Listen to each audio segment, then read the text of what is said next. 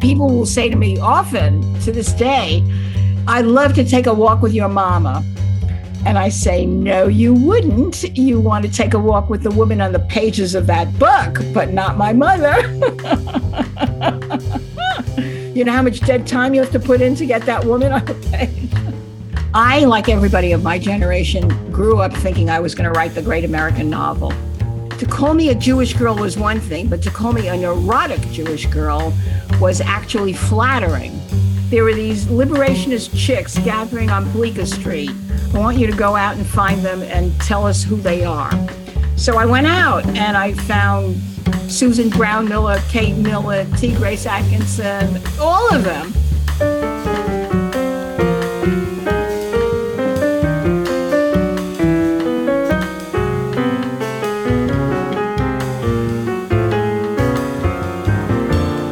I'm Adam Schatz, and you're listening to Myself with Others, a podcast about the life of ideas on and off the page. My guest today is the writer Vivian Gornick. Vivian and I have been friends for nearly 2 decades. She's one of the great New York writers, and it's become impossible to think of literary New York without thinking of her voice, tough, no-nonsense, and salty, with inflections of a vernacular that can be traced back to her childhood among immigrant Jews in the Bronx in the 1940s, an experience she recounts in her classic 1987 memoir, Fierce Attachments. In the last few years, Vivian has become something of an icon, especially for young feminists, not because she is a dispenser of advice or political lessons, but because her work documents the journey of her own consciousness, the sometimes painful passage from experience to reflection. Whether she's writing about politics, a novel, or herself, her gaze is unflinching and unsentimental, especially in her writings on love, passion, and loneliness. And yet there is something moving and even inspiring in the tribute that she's paid to the place where she's found what she calls her lifesaver, her writing desk. Welcome to Myself with Others, Vivian. Thank you. Vivian, most people think of you as a Manhattanite, which you've been for most of your life, but you grew up in the outer boroughs in the Bronx, longing, as you've written, to arrive in the center of the world in Manhattan. Can you talk a little bit about what the Bronx was like for you in the 1940s and early 1950s? For one thing, everything was safe, cheap, and free. It was a world where people like me walked through it unthinkingly. However, it was dull, joyless, and defeatist. That was the best of Jewish working class immigrant life. Every single person I knew, or would ever know, wanted to get out. No one ever imagined marrying, looking for a job, staying in the neighborhood. And then you'd move on. Yeah, ours was a brief tenure. Now, your mother came to the States from Russia when she was a little girl, but she spoke English without an accent and was known for the certainty of her manner. She'd refer to people either as developed or undeveloped. Right. And I sense that in her use of language, she seized a kind of power and authority that she might not otherwise have had. And I wondered if that was an early lesson for you as a writer. Well, it was a piece of wonder and puzzlement for me as a growing person, because at home, she was full of this authority. Unearned, but utterly assumed authority. And that, I think, that impressed me very early with both parents. Now, in Fierce Attachments, you write, "Sometimes I think I was born saying, that's ridiculous." Now, I laughed when I read that line again recently, Vivian, because it reminded me of a conversation that you and I had not so long ago about a mutual acquaintance who had failed to appreciate what you said was the best part of you, namely your judgmental side. And I sense this is also something you might have inherited from your mother. I'm going to quote you again. You write, "That dismissiveness of hers will be the last thing to go. In fact, it will never go. It is the emblem of her speech, the idiom of her being, that which establishes her in her own eyes." Did I write that? You did write that. So true. Yes, so true. The dismissiveness that my mother was famous for and that I recognized in myself by the time I was writing Fierce Attachments was something of course, I began to shrink from. And when I recognized it in myself, I was appalled. That's, of course, me in the therapeutic culture and anybody after that. I used it in Fierce Attachments. It was one of the first times I was conscious of making a virtue of a necessity. Since I had grown up that way, finally, yes, that's what writing, that was the gift writing gave me.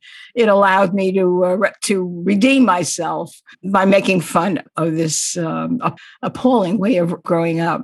And yet for all the strength that your mother and others in the neighborhood drew from that kind of dismissiveness, from that scornful judgment, your mother felt she'd never really been able to live her life. And you say at one point that she enjoys thinking, only she has never known it. Now, that's a beautiful homage to a woman who did think deeply and who expressed her thoughts with real confidence, at least in her neighborhood and around her family, but who never really had the privilege of knowing that she, in fact, was a thinker. So at the same time, it's a deeply sad idea. Yes. That passage became dear to me because it was one of the first times in writing that book that I realized that every single one of the walks, the book is divided between passages about the past and walks that are being taken currently. Every single one of the walks had to contain a moment of revelation. And it was writing that sentence that made me realize this was to be one of the characteristics of the book. I think that's the passage, too, in which she says, the unhappiness is so alive today, right? I think I remember that. And she said it wasn't for us. And I say it has to be in order for there to be change. But she would say things like that. Given her druthers, she drifted without thinking. She would drift in her mind as everybody does when they're not living a deliberate life, when they're not thinking deliberately, when they're not consciously prizing thinking about the day. But then she'd say something very opinionated and barbed and insightful. Exactly. If I asked a direct question, that was her value, really. You got a straight answer. She was great in that way. In The Romance of American Communism, you have one of the great opening lines, which is that before you ever knew you were Jewish, you knew you were a member of the working class. Now, your parents were communists, and communism seems to have been for them a kind of almost a replacement for Judaism. Did you have the feeling growing up in that little neighborhood in the Bronx that you were on a stage of sorts for the great world drama of the class struggle? How did you live your parents' communism? Until I was about 16, how did I live it? I'd open up my 8-year-old mouth in class and say, the workers deserve a portion of the profits that come from their work. And the teacher would say, if you don't like America, you should go back where you came from. And then I would go home and tell my mother this, and my mother would say, how many times have I told you, do not speak in school about what you hear here in the house? And I would remember it, not with fear or trepidation, but like, oh, yes, that's a convention in this household. I forgot about it. I mean, I did that. You were born in 1935. So when you're 15, you have the Rosenberg trial. I mean, were your parents at all anxious, given that communists were, hunted down, chased, monitored by the FBI? It was quite dangerous. And I wondered, did that also figure in what they told you? Yes, it did. But people like my parents, even though the Rosenbergs were absolutely of the same class, somehow or other, lots of people of our class did not fear that we would be we would be pursued, what they did fear, the anxiety was my brother wouldn't be able to pursue a profession, that we would be penalized. When my brother graduated from graduate school, and this was like the late 50s, He applied for a fellowship at the National Bureau of Standards in Washington and underwent a security clearance. The FBI went back to every single neighborhood we'd ever lived in, every apartment we'd ever lived in, called people who had been our neighbors, knocked on doors of people we hadn't seen in 20, 30 years. And every one of those people called my mother and said, Gornick, what's happening with Freddie? My mother said, why? She says, the FBI is here. My mother said, what did you tell them? Nothing. I should talk to the FBI. So that was the anxiety, not the fear that we would end up like the Rosenbergs. That you'd end up financially ruined. You wouldn't be able to pursue what there was of the American dream. Oh, yeah. The fear around that was very substantial. You were 13 when your father died. And in Fierce Attachments, you say that Papa had never been so real to me in life as he was in death. You don't say much about the impact of his death in your life at the time, though. The book is very much about the women in your life. Yeah. I never cried for my father until I was 28 years old.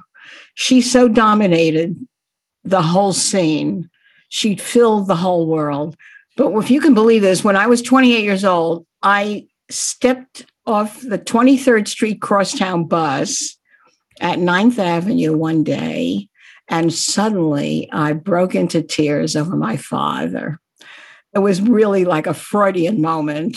From out of nowhere, I suddenly broke through what had been, sealed off emotions all my life, because my mother filled the world. I mean, this was her, this is really, of course, what is meant by, mother domination, mother, somebody once gave me a ceramic plate around which was written, I may be dead, but I'm still your mother.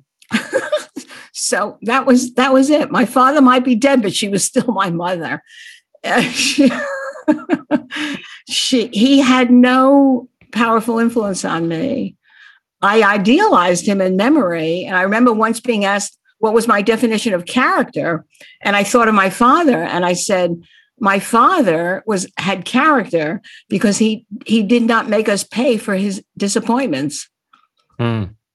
And your mother had kind of set him up in your imagination too as the man whom she had loved and who had loved her. And it was an idealized portrait.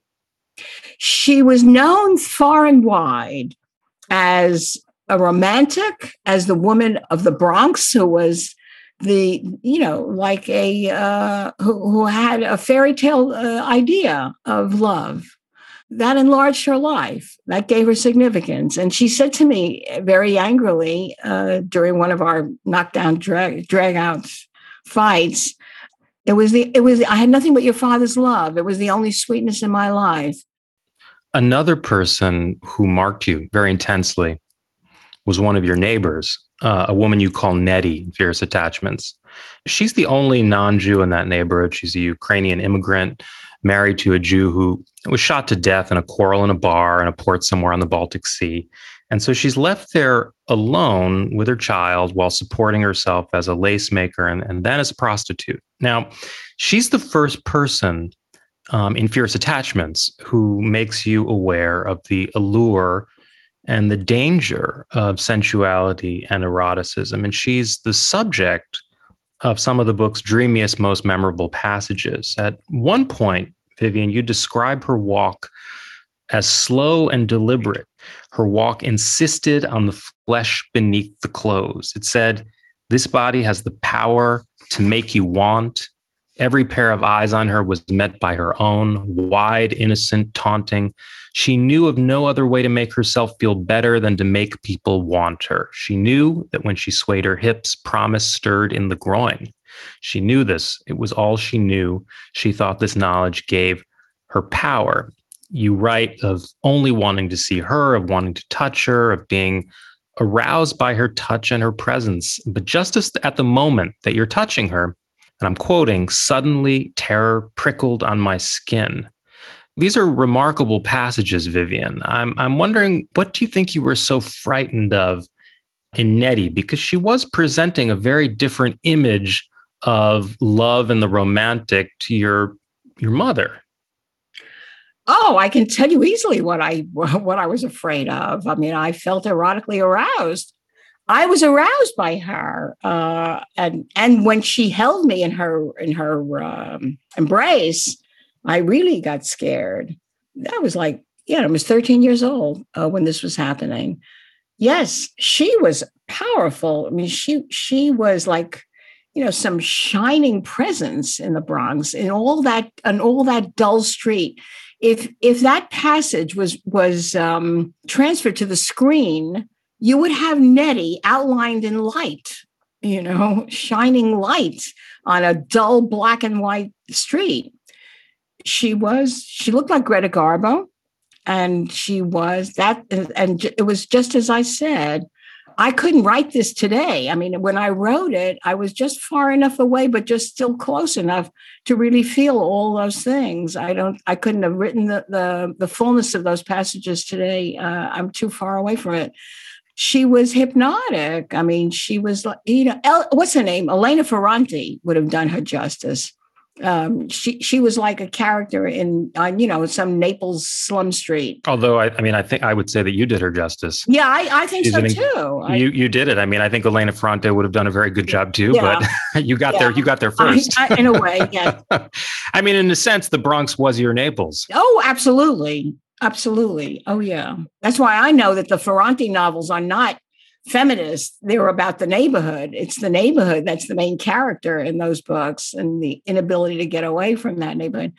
Yeah, no, definitely. There's a funny moment where you and Nettie are talking about stories of what you'd like to happen. Now, her stories are invariably about love, but you at 13 have very different things in mind. You would say, wouldn't it be wonderful if there was a flood or an epidemic or a revolution? And even though I'm this little kid, they find me and they say to me, you speak so wonderfully, you must lead the people out of this disaster. I never daydreamed about love or money. I always daydreamed I was making eloquent speeches that stirred 10,000 people to feel their lives and to act. Now, it's like you want to be Moses or, I don't know, Rosa Luxemburg. Emma Goldman will do. Emma Goldman, okay. Yeah, actually, that's who I wanted to be, Emma Goldman. So your parents were communists, but you wanted to be an anarchist. Yeah, I didn't know the difference. And yet the kind of writing that you would become best known for moves readers one at a time. It's not speechifying. You were clearly not destined to have a relationship with the masses. That was your childhood fantasy. Right.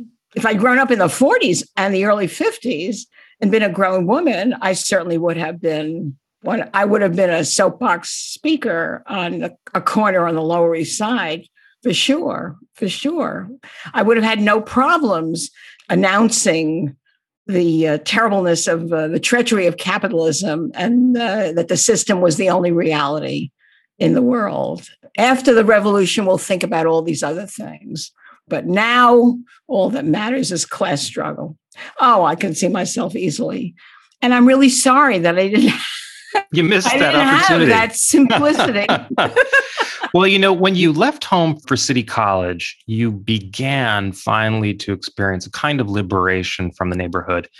But it led clearly to feelings of estrangement from your mother, from your people in the Bronx, of no longer being one of them, of being a subversive, even a traitor. Your language changed. Suddenly, you were speaking words your mother didn't know. Right. Yeah, it was a shocking experience, and one that has been echoed by everyone I know. They sent us to school and they never dreamed we'd come back speaking words they didn't know. And when we did, they were shocked and horrified and scared. My mother was always yelling at me, speak English. We all understand English in this house, while I was using words like imperative 6 times in 3 sentences, stuff like that. When you were at City College, your sense of language and of the imagination clearly expanded. But another revelation was sex. Your mother, at one point, she confronts you. Have you tasted this man? I think that was her phrase. Have you tasted him? And the sense we get in Fierce Attachments and in your other writings is that in this period of the late 50s and early 1960s, you experienced a kind of, it was a bit of an ordeal. I mean, in the sense that there was a kind of quixotic search for fulfillment through love, as your mother had counseled. You were looking for something in relationships with men. Oh, absolutely. I was, in terms of me and the girls that I knew at City, my friends, I was a retard. I mean, everybody else was much quicker on the draw than I was, because I was made so anxious about sleeping with somebody whom I wasn't sure I loved. My mother, you can't lie down with anyone unless you really love him. Well, Ma, how do I know when I really love him? Just because I want to get laid. I want to make love. Does that mean I really love him? It was terrible. Other girls I knew broke quickly with that, broke very quickly. I was the last one to lose her virginity of my set.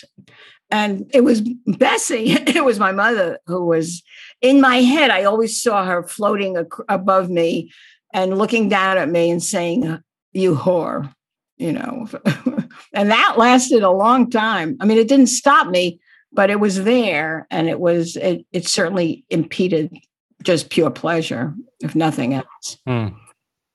It's in the late 60s that you really begin to come into your own as a journalist and discover yourself as a writer. Now, these, of course, are the years of the New Left, of civil rights, Black power, gay liberation, feminism. And you arrived at the paper that was the tribune of writers who sympathized with these movements, The Village Voice. Your editor was Dan Wolfe. If I'm not mistaken, he referred to you in your face as a neurotic Jewish girl. Right. And yet, when you recounted this anecdote to me, it was clear he wasn't trying to discourage you. Can you recall that story? Yeah, certainly. I can recall the meeting. To call me a Jewish girl was one thing, but to call me a neurotic Jewish girl was actually flattering, because we all use the word neurotic, not at all in a condemning way. How was it praised? Oh, she's so neurotic, instead of, oh, she's such a drag. Oh, so she's such a pain in the ass.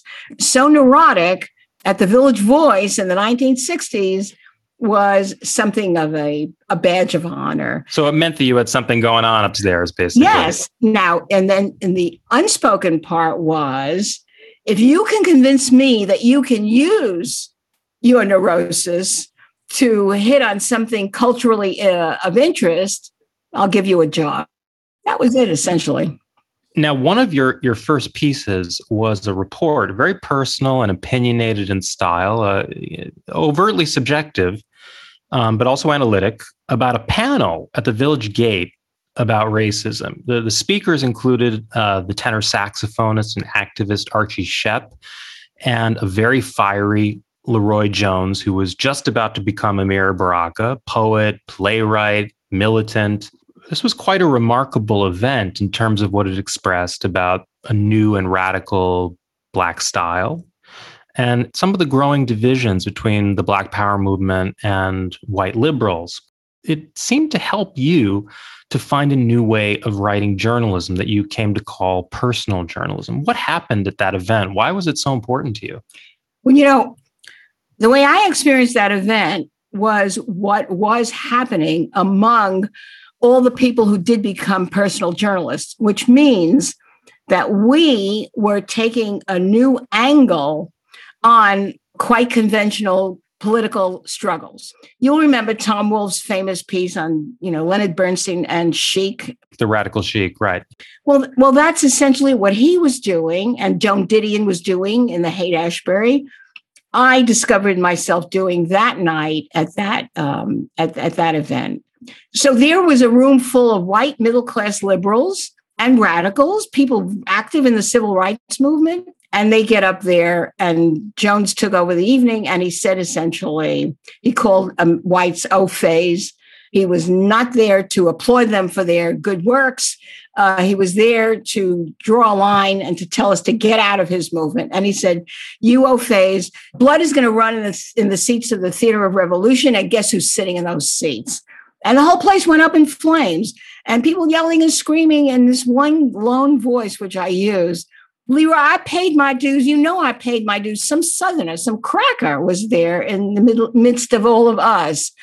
And that just drove him even more. And as I said, what flashed on me immediately was he's confusing class and race, because he kept saying, when we get there, we're going to do it differently. And I knew there was no there to get to, that, you didn't get there unless you became whatever it was we were, that was the meaning of where we were, that we were being what we had longed to become, which was white middle-class liberals. And so I was afraid of him. He was frightening. He was really, for a little Jewish girl from the Bronx, he was terrifying.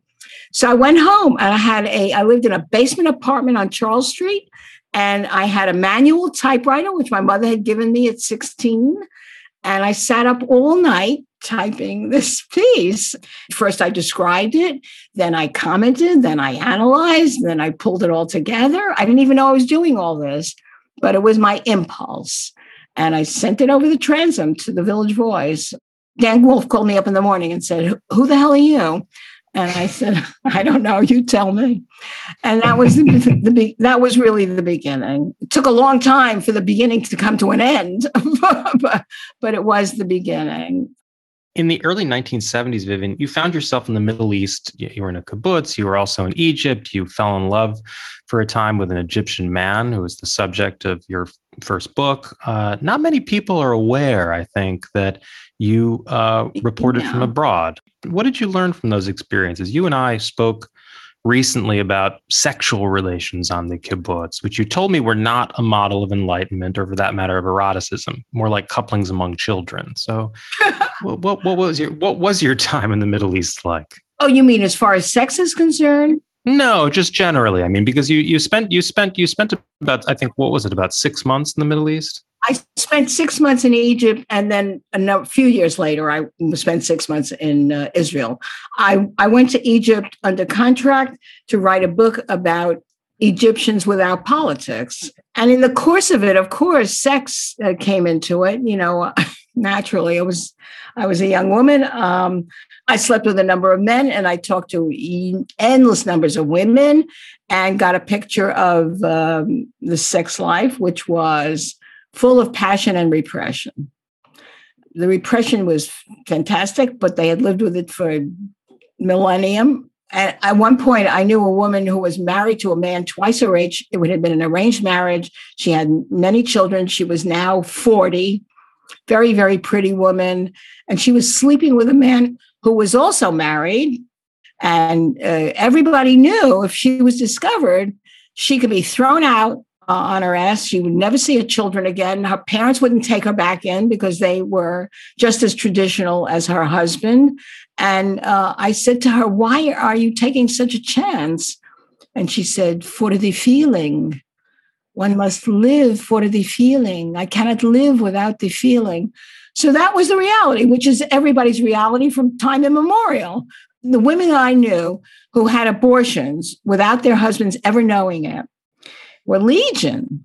So within that context, and then I had my own personal experiences, and the men that I did sleep with, I did find repressed, insecure and repressed, lovely, sweet, and in Israel the same.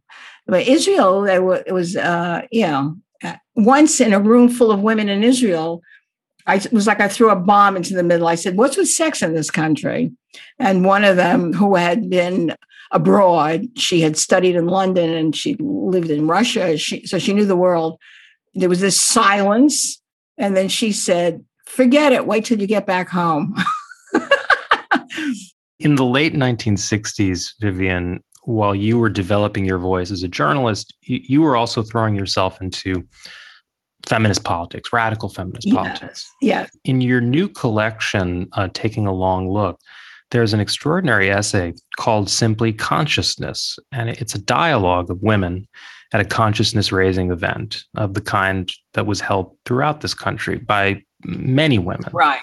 And they're getting together to vent about their oppression, but in that shared expression and release of pent-up anger and frustration, there's also exuberance, there's humor, in this solidarity. Was feminism for you what communism had been for your parents, by which I mean an ideology and a vision that interpreted and spoke to your experience of oppression? Was it something different? How would you compare it to the politics that your parents lived by? Oh, absolutely. You just hit the nail on the head. It was equal for me. For me, it was my generation for about a good, 15 years. It was glorious being a feminist. The consciousness raising groups were the major source of discovery for this. It was the conversation in which you saw truly the meaning of the personal as political. Every single consciousness raising group gave itself the task of repeating its own experience with an eye to making large political sense of it, or historical sense, feminist sense, sexist sense.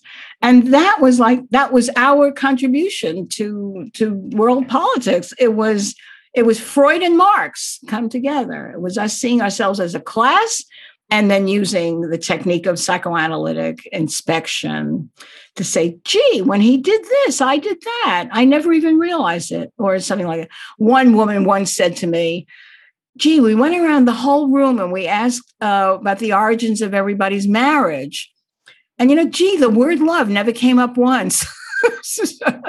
There were these things. And this was a group of middle-class housewives in Westchester County whom I was interviewing. The important thing was the note of wonder in her voice when she said this. It had never occurred to any of them that they had married for a whole lot of reasons, but, love was not really one of them. But that was the least of it. It was all the ways in which we saw the way we entered the world and the places that we occupied in the world. And it was extraordinarily exciting to be a revolutionary feminist in those years. It was like we really thought we were on the world stage. Was there a particular moment, a kind of catalytic moment where you realized this movement speaks to me the way that communism did to my parents? Oh, it was in the very beginning when the Village Voice sent me out to report on, as they so infelicitously said, these liberationist chicks. That's how they called it at the Village Voice. He said, I want you to go out. There were these liberationist chicks gathering on Bleecker Street. I want you to go out and find them and tell us who they are. So I went out and I found Susan Brown Miller, Kate Millett, T. Grace Atkinson, Myrna Lamb, all of them. They were Shalamith Firestone, and they all talked to me, and I heard the same thing. I'm sure they said many things. All I heard was women by nature do not take their brains seriously. That was the one thing I heard, and it steadied me. It just steadied me. I could never have put together such a phrase in my head without listening to all of them. It was just like when I was interviewing communists, and they all spoke about the moment when, when Marx hit them. There was the moment, and Arthur Koestler said it was like music and air and light bursting across the top of my head, and I would never see the world again the same. And I felt that when I wrote that piece. I wrote, the next great moment in history is theirs. And it's interesting also that I wrote theirs, not ours. It took a long time for it to become ours. If you read The Second Sex, you see that shockingly throughout. It's all theirs. She's not a feminist. She's writing without sympathy to condemn the male world for sure, and the world, but with scorn and contempt for women and no sympathy. And then when it becomes ours, then it's a movement. See, The Second Sex did not spawn a movement, but Americans spawned a movement because it became ours. You later wrote extensively about the unthinking sexism and braggadocio that was so much a part of the so-called Jewish American novelists who emerged after the Second World War, Bellow and Roth and Norman Mailer. Were you aware of that at the time? Had you read their work and responded to that already? Not at all. That's the meaning of rereading, at least in terms of the movement. That was a big thing in the feminist movement, that we were rereading the culture. We were rereading our own experience. was like a kaleidoscope. You shook the kaleidoscope, it was the same pieces, but they made a new design. No. Imagine me taking Philip Roth to task for Portnoy's complaint. It was impossible. Or Bellow? None of them. I mean, I was... Well, in a sense, it's not so unlike mourning your father. Your mother had dominated that space, making it impossible to mourn your father. And male power and patriarchy had dominated the imaginative space so much that you couldn't even recognize it. Absolutely. I was happy enough to be Jewish. It was enough, that they were putting on the page our experience as Jews. That was enough. And then that he's trashing women. Oh my God, look at this. I didn't see that for years. You've written a lot about women in the feminist movement and not so much about the different experiences of women within that movement. We were speaking earlier about Nettie and about this powerful sense of attraction that you had towards her, but same-sex desire doesn't really figure in your account of feminism nor race. Once in those early years, I was speaking with other people on the stage of, there was a church on 4th Street in the Village, but we were speaking at this, and it was a packed hall, and every color woman was there. One after another, we stand up and we make the case, and we're all white, and we're all middle class, and we're all educated. A woman in the audience raises her hand.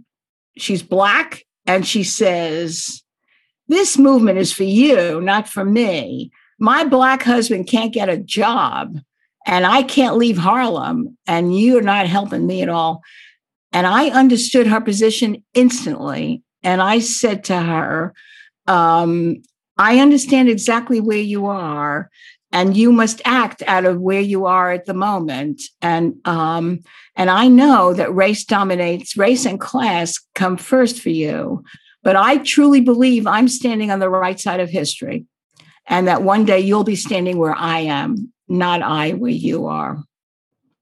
And it was then that I realized all we could do would be ourselves. There was nothing else we could do. If I tried to be anything else, I would come out sounding thin, shallow. I wouldn't have anything to say. So I thought it was best for me to make the case for where I stood in the world. And if that represented other people's experience, then so much the better.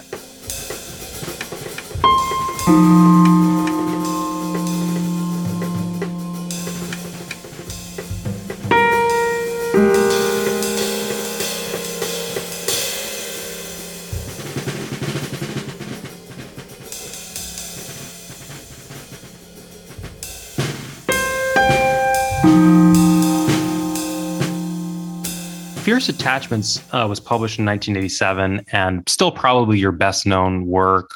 It was recently hailed by the New York Times as the finest American memoir of the last 50 years.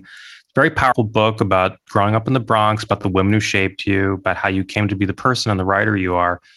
I'm wondering, how did this book come about? Did you have a sense of what this book would look like when you started out? It's a memoir. It's rather short, but it has the ambiance and emotional hold of fiction. And in my view, two of the most memorable characters in American writing of the late 20th century, your mother and Nettie. How did it come about?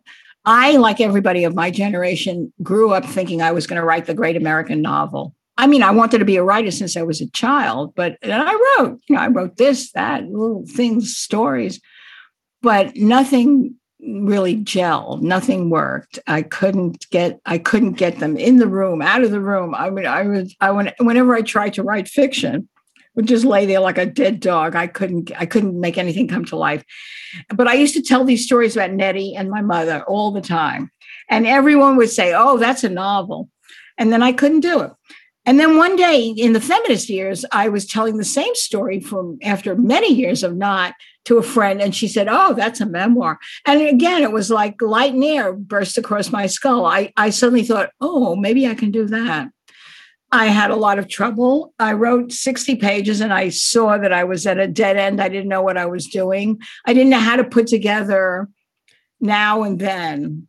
And I felt it wasn't enough to just tell about then. I mean, I felt it, but I didn't know how to do it. one day my mother called me up and told me this little anecdote about being at a crossing on the street, and a little girl starts to cross on the red light. And my mother pulls her back and says, "Darling, you only cross on the green." And the little girl says to my mother, "Lady, you got the whole thing upside down." And my mother says to me, "That kid's not going to make it to 8." She was like 7. And I thought that was funny. And I decided to sit down and write up this little anecdote. But then I thought it wouldn't have any meaning unless I set it up, unless you know who's speaking and to whom she is speaking. And therefore, you'll know why she is speaking. So that's what I did. I gave it context. And at the end, I had gold. I knew that I had a structure. I knew that I was going to go back and forth between these two sets of women in the present and in the past. And then I thought, I'm going to make them account for themselves to each other. And that was very exciting. That was a very exciting moment when I had the structure in my head. And I rewrote everything I had written, and I worked from there on to dramatize that insight. The book was hailed as a breakthrough, and not long after, you were in the offices of your publisher, Farrar, Straus and Giroux, when you ran into Susan Sontag. And I think she remarked that, "Oh, I hear that your book is being talked about." Yeah. To tell us about that exchange you had with Sontag, where you got a little lesson from Susan. Sontag, to this day, I would probably say, "Gee, I don't know what it's all about." And she said to me, sharp as a tack, "Don't talk like that. That's the talk of a loser." It had never occurred to me to think of writers in terms of winners and losers. Every encounter I ever had with her went in that direction. But it was true. I was amazed at the attention that Fierce Attachments got. And for 6 months, I walked around New York feeling like I owned the city. And then life went back to being what it is. I have been very grateful for so many people loving that book. And I'm grateful for this wave of affection and goodwill that has come my way in the last year or two, and especially now. And I'm still prone to saying, "Gee, what's it all about? I mean, what is it? What do they see here that I don't?" But I try very hard to control that. Sontag herself was the first time I ever met her was at a party given by Joe Chaikin. He was a counterculture actor, director. He was brilliant. He was a little genius. When he was 50 years old, he gave a huge party, invited everybody he'd ever known, and I was invited. So I come. He opens the door and the place is packed, and he pulls me in and he says, "Oh, I'm so glad you're here. Susan is here. I want you to meet her." I said, "All right." So he pulls me over, and Sontag is leaning back, her arms crossed on her chest and her legs thrust out, extended, and she's surrounded by adoring young men mostly. And he pushes through and he says, "Susan, this is Vivian Gornick. I'd like you to meet her." And Sontag said to me, "Oh, how odd that I should meet you this evening. I was thinking about you just today. And why, after all, should I think about you?" So I burst out laughing. It's the only reply that you could have then. I mean, what do you do with something like that? This woman is socially bizarre. And so then I said, "Why were you thinking about me?" Now, Vivian, your mother used to say that love was everything, that a woman's life was determined by love. And it didn't turn out that way for you. In Fierce Attachments, we see you struggling to draw personal satisfaction from a string of relationships with men, only to be overwhelmed or disappointed by the experience of love or sexual pleasure. And these relationships have their highs, but they also have some terrible lows. And the lesson seems to be that, for you at least, fulfillment isn't to be found where your mother looked for it. You found your salvation at the desk and work and within. Do you think feminism helped you arrive at that insight? Do you think of this as something with a general application for women of your generation or women, or do you see it as something that was just true for you? It was true for me, and what was true for me became elucidated through the politics of the time. They were already in place. I was the only kid on the block who, every time I said that's ridiculous, I was saying that when people were cynical about love. I was never too clear about marriage. I echoed my mother and Colette. And my mother was, love was the most important thing in a woman's life. Nothing could match it. And if you lived without it, if you lived without passion, you were lost.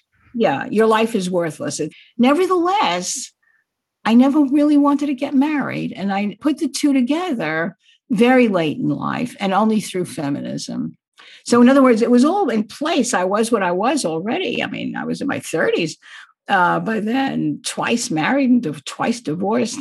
And it was only through feminism that I had a clue to how to begin to analyze my own actions, my own. I was always in a state of dissatisfaction. I mean, if your mother was the romantic, in a sense, you're the critic of that kind of the romantic and a debunker of it. I mean, you write at one point, right, enthralled to the intensity generated by a passion, we invest love with transformative powers, imagine ourselves to be made new, even whole, under its influence. But the fact that you so often question this illusion at times reminds us of the illusion's power and the spell it casts. And I'm wondering, do you ever miss the drug? Sure, I do, and I'm probably heir to it. If I met someone who felt, immensely sexually attracted, erotically attracted, I'm sure I'd be the same fool I always was. In other words, I'm sure I would fall into the old obsessive state. But I'm positive. I'm positive that I have it in me, and I see now that those feelings are there until you die. They are absolutely there till you die. That I'm convinced of. I could fall in love. At 60, I did fall in love as if I was 25. Haven't had that experience in a while, but yeah, I mean, it's just there. The question is, what do you do with it? And how much do you drown in it or deal with it? Because it is not what it promises to be. I mean, it seems to me that what replaces love in your work is not just the work itself, but friendship. The Odd Woman in the City includes this unforgettable portrait of your friendship with Leonard, a gay man who recently passed away. And you write, my friendship with Leonard began with me invoking the laws of love, the ones that involve expectancy. We are one. I decided shortly after we met. You are me, I am you. It is our obligation to save each other. It took years for me to realize this sentiment was off the mark. What we are, in fact, is a pair of solitary travelers slogging through the country of our lives, meeting up from time to time at the outer limit to give each other border reports. So it's a touching passage because it's this recognition of the inherent separation in friendship. Yeah. Also, it is the hunger, the desire, the conviction when you're young, especially, that intimacy will overcome all the rough edges of your own personality. That intimacy is, through love. Let's say love produces intimacy, which is not always true either. But if you achieve intimacy, that it will make your personality less of what it is in its negative aspects, if you know what I mean. In other words, Leonard and I, we bonded around our grievances in life. So does that make us less grievance-ridden? Did that make us able to overcome our grievances and be better friends? No, it didn't. What held us together was this extraordinary recognition of all of this. It was a very fraught friendship. I did not produce on the page the fraughtness. I chose to, because there were a lot of reasons. One of the most important was that I was using him as an instrument of illumination. It was only when I decided to write about that friendship that I thought I could use this to talk about the city and myself. So, but it was not a measure of our success. But it was a difficult friendship in some ways. We were always disappointing each other. Now, I don't sense, however, that the city has disappointed you. What is it about? I mean, what is it about New York for you? That your relationship to New York is such a strong part of and a pull of your work. What do you feel New York has given you and continues to give you? Street life. It's very simple. Street life, and a very strong, slangy language. The vernacular of New York is really strong, vivid, theatrical, revealing, full of nuance. You walk out in the street and you're immediately charged. I never leave Manhattan. I mean, I do come to Brooklyn once in a while, but it's only the streets of Manhattan, crowded, pushing. I don't think there's ever a moment I walk out in the street that some bit of street theater doesn't impinge on my ears or my sight. And that's it for me. I mean, it's really that simple. If there's any value that seems to be almost a sacred principle in your writing and your criticism, Vivian, it's authenticity of voice. I mean, it's a quality that you admire in the writings of otherwise very disparate writers, from Laurie Siegel to Alfred Hayes, James Baldwin, Naipaul, from Kathleen Collins to Hannah Arendt. But you've also made it clear in your writings on craft that authenticity is itself it's a creation. It's an act of artifice. It's something created on the page. Persona you create either has or doesn't have that ring of truth. What makes for the difference in your view between an artificial artifice and an artifice that actually conveys authenticity? Yeah, that's so hard. All you can do is identify it. You see it, you feel it. You feel it and you see it when it's there. It's not so much artifice as it is composition. The authenticity. When I didn't even realize it, but now I do, and that I was trying to achieve a conversational tone, that I wanted my readers to indeed hear my voice. I wanted to put them behind my eyes and behind my feelings, to see what I saw, feel what I feel. And I chose the words. I struggled to find the words that will mimic what I see and feel. And that's the name of the game. But I look upon it as composition. I'm not producing something artificially natural. I think of it as plucking from the vastness of what goes on in anyone's mind. Those sentences, the words, the phrase, the this, the that. There's an essay in your new collection about Simone de Beauvoir, whom we were talking about earlier. It's a very generous essay. It's a celebration of her as an intellectual and thinker. And what makes it interesting to me in our conversation is that it's a historically minded defense of a decision that she made to remain with Jean-Paul Sartre. Right.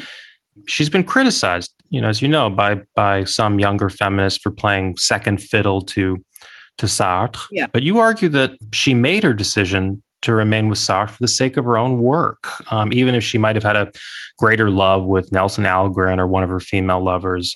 She considered work rather than love it was her first value. Yeah. So, what strikes me about this conclusion is this historical sensitivity, what you might call the forgivingness of your attitude, and the appraising a decision that, to some contemporary readers might look like subservience to a domineering man. It's a quality that I don't see very much in criticism these days, where people are often very severely judged for not replicating what we take to be the values of today. Well, I thought I made the argument for why I began to see things through her eyes. And mostly it was from the letters that she wrote to Nelson Algren, in which she lays it out. And she says, I could come to you and live in Chicago for love alone, but that's ridiculous. I can't do that. And then she says, I can't leave Sartre. I can't leave Paris. I can't leave the French language. The three are equal. Once I saw that, I gave up the business of her being subservient to Sartre. Besides, she was. I mean, she didn't do what he did. I mean, what she did was marvelous and brilliant and unbelievable and very genuine and individual and blah, blah, blah. But she didn't do what he did. Why would I? It's only academics who have pushed that. I don't admire that at all. When I read her letters in that book about her affair with Algren, I was so taken with rethinking her from the widest point of view rather than the narrowest point of view. She's not a lovable figure at all. I've been told she was really nasty, and lots of people, and I'm no doubt, but that was not my venue at that moment. And there was no reason not to see her. For a woman born in 1906 to do what she did was good enough. Academic feminists are often guilty of pressing the feminist interpretation in places where it doesn't belong, and of claiming for everyone the right and the wrong of position. In this essay that we've talked about earlier, Consciousness, you describe yourself as one of those feminists who were always mourning after the coherent and high-minded leadership of the 19th century women's movement. But then in that same essay, you reconsider and you say, actually, something new and promising is going on here in these consciousness raising groups. And well, now we're in yet another wave of feminism with the emergence of the Me Too movement. The movement's had an extraordinary impact on publishing. It's led to the disgrace and the firing of many high-powered men, one of whom is a close friend of yours. How does Me Too look to you? How do the young activists of today strike you in comparison with the women you knew in the late 60s and 70s, with yourself? They were an amazement to me. The Me Too burst on me like a bombshell. I never dreamed that it could take this shape. A revival of the feminist movement could take this shape, nor that it would have the effect that it's had, that it would make capitalism go running. I mean, it was a shock to me. All these men have been fired because all the people behind them fear suddenly, if they don't do this, they're going to lose business, right? Business is going to go under. So who could have dreamed 40 years ago that we would have such an effect? I mean, it was like payback from another world. This movement is as angry as it is because they're saying everything we said 40 years ago, because it's been too little, very late. So what you conclude is that we set in motion social change, not revolution, social change. And it's the proof of what the movement always was, not a revolutionary movement, but a movement of dissent. This is not a movement in which people want to do away with the government and replace a whole society, want socialism. That's not true. What everybody wanted was in. We're all wanting the democratic promise to fulfill itself. It's very American. And these people now, these enraged victims of criminals like Harvey Weinstein and all the rest of it, I never dreamed that the world had not changed as much as it had not changed. I never dreamed that sexual harassment was so shockingly alive in the workplace. So what I think of them is they are not political. They're not coming up with anything new. They are, as we say, they're the enraged next two generations who, without knowing it, ingested a great deal of what we said and what we promised. And it's, worldwide. And they've mounted this piece of rage, and it will have a small effect. In other words, things will go back to where they were, but a little less. Now, in your new collection, there's a very moving essay called On Trial for Acting Like a Man. And it's about a 1967 case in France involving a divorced woman, a teacher, who had an affair with a teenage student of hers, a young leftist. He was 17 years old. Yeah. She was imprisoned and she eventually committed suicide. Now, you write about this case with great poignancy, and the essay concludes with a citation from Chekhov. It is important that a human being never be humiliated. That is the main thing. Now, humiliation lies at the root of many modern political movements, especially feminist, anti-colonial, and anti-racist movements, but also working class struggle. It's something that you've, I think, been thinking about a lot lately. Yes, it's true. I always think about it. It comes back again and again and again. The question of humiliation, the meaning of it. Why is it so powerful? Why does it never go away? Why does nobody ever get used to it? Why is it an idea that never loses potency? I don't have any brilliant thoughts on it. But I care about it a lot.